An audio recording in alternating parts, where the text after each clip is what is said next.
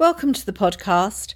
I'm Lottie Walker, and together with the Exchange Theatre in Twickenham, I've curated a short series of one-woman shows to celebrate International Women's Day and Women's History Month. One Woman Wednesdays runs every Wednesday in March this year, and we'll be introducing you to historical, mythical and personal heroines of our wonderful performers, all of whom I'm going to be chatting to in a podcast episode. So enjoy the podcast and do come along to Twickenham to see us. If you can't get to Twickenham, then all of the shows are touring, so try and catch them somewhere else in the country. In today's Zoom room, we are speaking to Lubna Kerr, who is bringing her show Tick Box to the Exchange in Twickenham. Tick Box is semi-autobiographical, I believe. So welcome, Lubna. Thank you. Thank you for inviting me on your podcast. What I find really interesting is the title of the show. So why is it called Tick Box? That's a really interesting question, actually, for a variety of different reasons. There's a double layer, really, to it.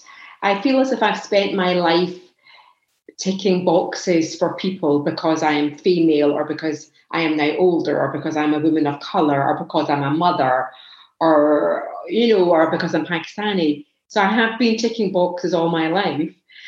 But also there are boxes that I want to tick that I haven't had the opportunity to do, to write a play, to perform a one-woman show, to tour it, around the UK and internationally. So I wanted something where I didn't have to explain to people what it meant.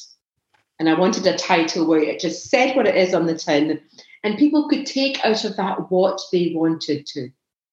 So I think people have their own understanding of the word tick box. And then when I'm talking about it, very often the word comes up in the conversation, not about the play, just about, so yes, we're ticking lots of boxes. And then people that stop and think, that's why she's called it tick box. It makes sense now you say that. Yeah, because it's one of those phrases that you just use all the time, isn't it? Absolutely, totally. And at the end of the day, we're trying to sell a show. So if it's a phrase that people are familiar with, they're more likely to remember it as well. Oh, what was that show that woman did from Scotland? Oh, yeah, Tick Box. It just sort of flows off the tongue. I said it's semi-autobiographical. So is it actually about you-ish or about other people-ish? It's based on my parents' journey coming from a very middle-class life in Pakistan, where my father got a scholarship to do a PhD in chemistry from Strathclyde University. So it's my parents' journey from Pakistan, and he brings my mum. And in Pakistan and in other parts of the world, it's a hierarchy where she didn't need to look after the children. She had someone to help her cook, clean, do all these things.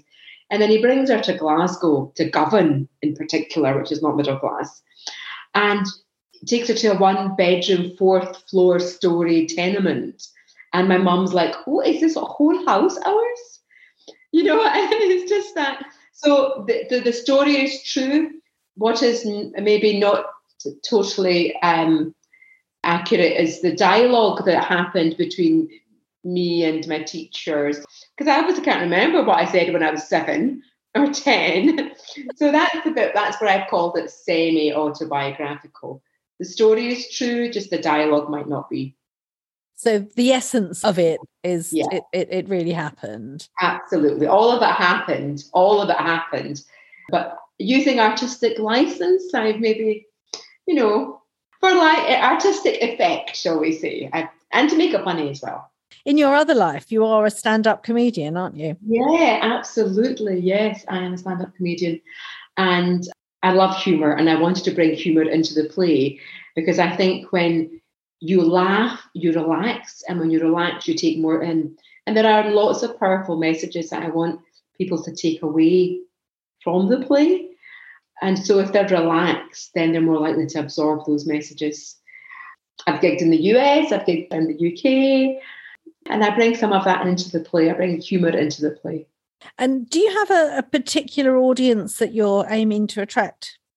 I'm really keen to get more people of colour to be involved in the arts. So whether that's on stage or behind the stage, or, they could write, they could do the makeup, they could do set design, they could do music, they could direct. They don't just necessarily need to be on the stage.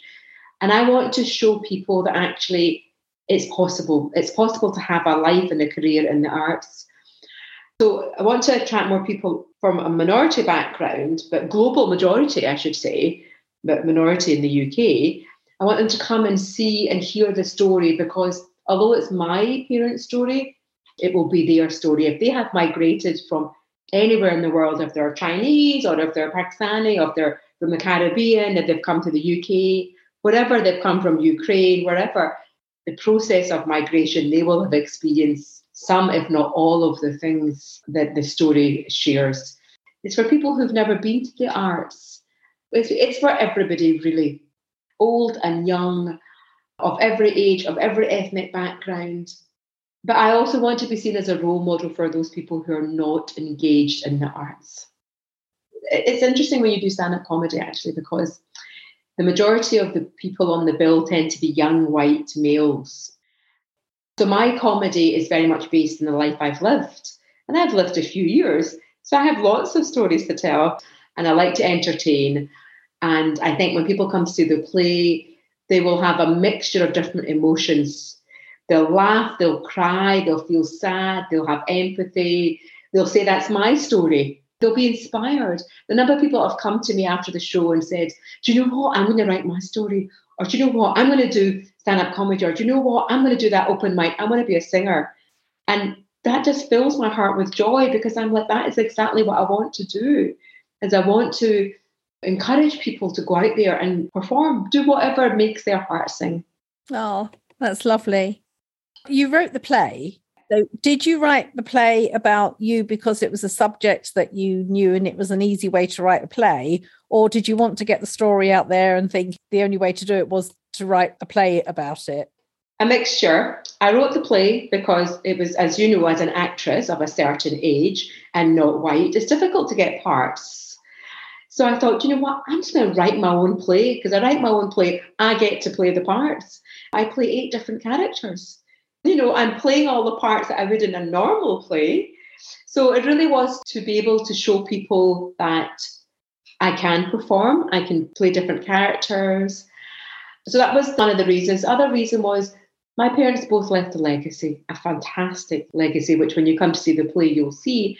And I think that's really important to share with the world, because very much Pakistan people have been over the past few years being vilified for a variety of different reasons, and they're only talked about in bad ways. And I'm thinking, that's not fair.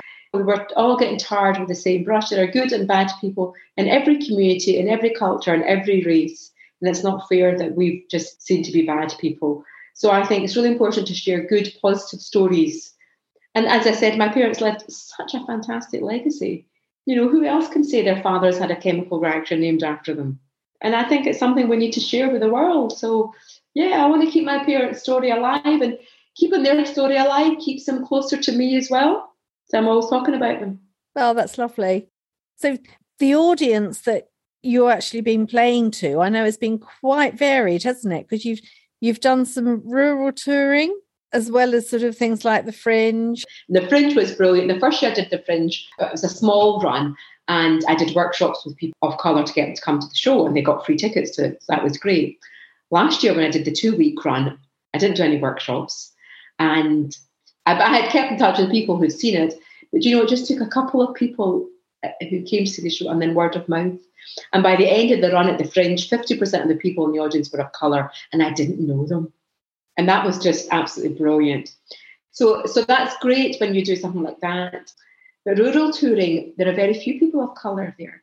And I did a show in northwest Scotland in a place called Tivalla, which is not far from Oban. And 40 people had booked to come and see the show. When I do rural touring, it's totally different, because I take Pakistani snacks with me. It's a whole evening, you know, of entertainment. They come in, they get the food, there's Pakistani music playing, they're in the zone. So before the play starts, they're already in the Pakistani zone with the food and the music. And then after the play, I have a question and answer session, which can take up to 45 minutes. So in Tivalla, 40 people had booked. So I'd taken enough food for 40 people. 41 more turn up on the night. And so all of a sudden the audience has doubled. You know, so I'm like, well, you're only going to get half a samosa now.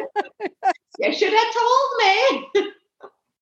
That nobody complained, and the question and answer session was 45 minutes, and it was just amazing. So that's what I'm hoping we'll do in Twickenham. We'll have the food beforehand, and we'll have the Pakistani music playing, and it's a whole evening of entertainment. So if you're listening to this and you're thinking, what should I do on the 15th of March? Well, come along for 2.5 hours of entertainment. You'll get food, you'll get music, you'll get laughter, you'll get songs, and you'll be made to feel very welcome. And you'll leave the place with a spring in your step. And we can't say more than that. How marvellous. I can't wait. I'm looking forward to the samosas.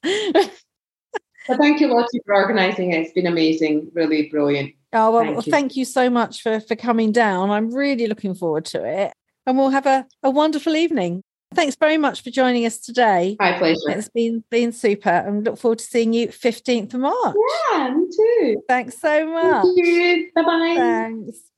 Thank you for listening. If you'd like to find out more about our guests and the shows, then do check out the show notes.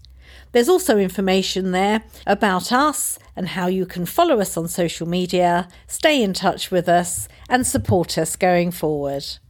We really do appreciate all your help and support, and look forward to being in touch with you again soon.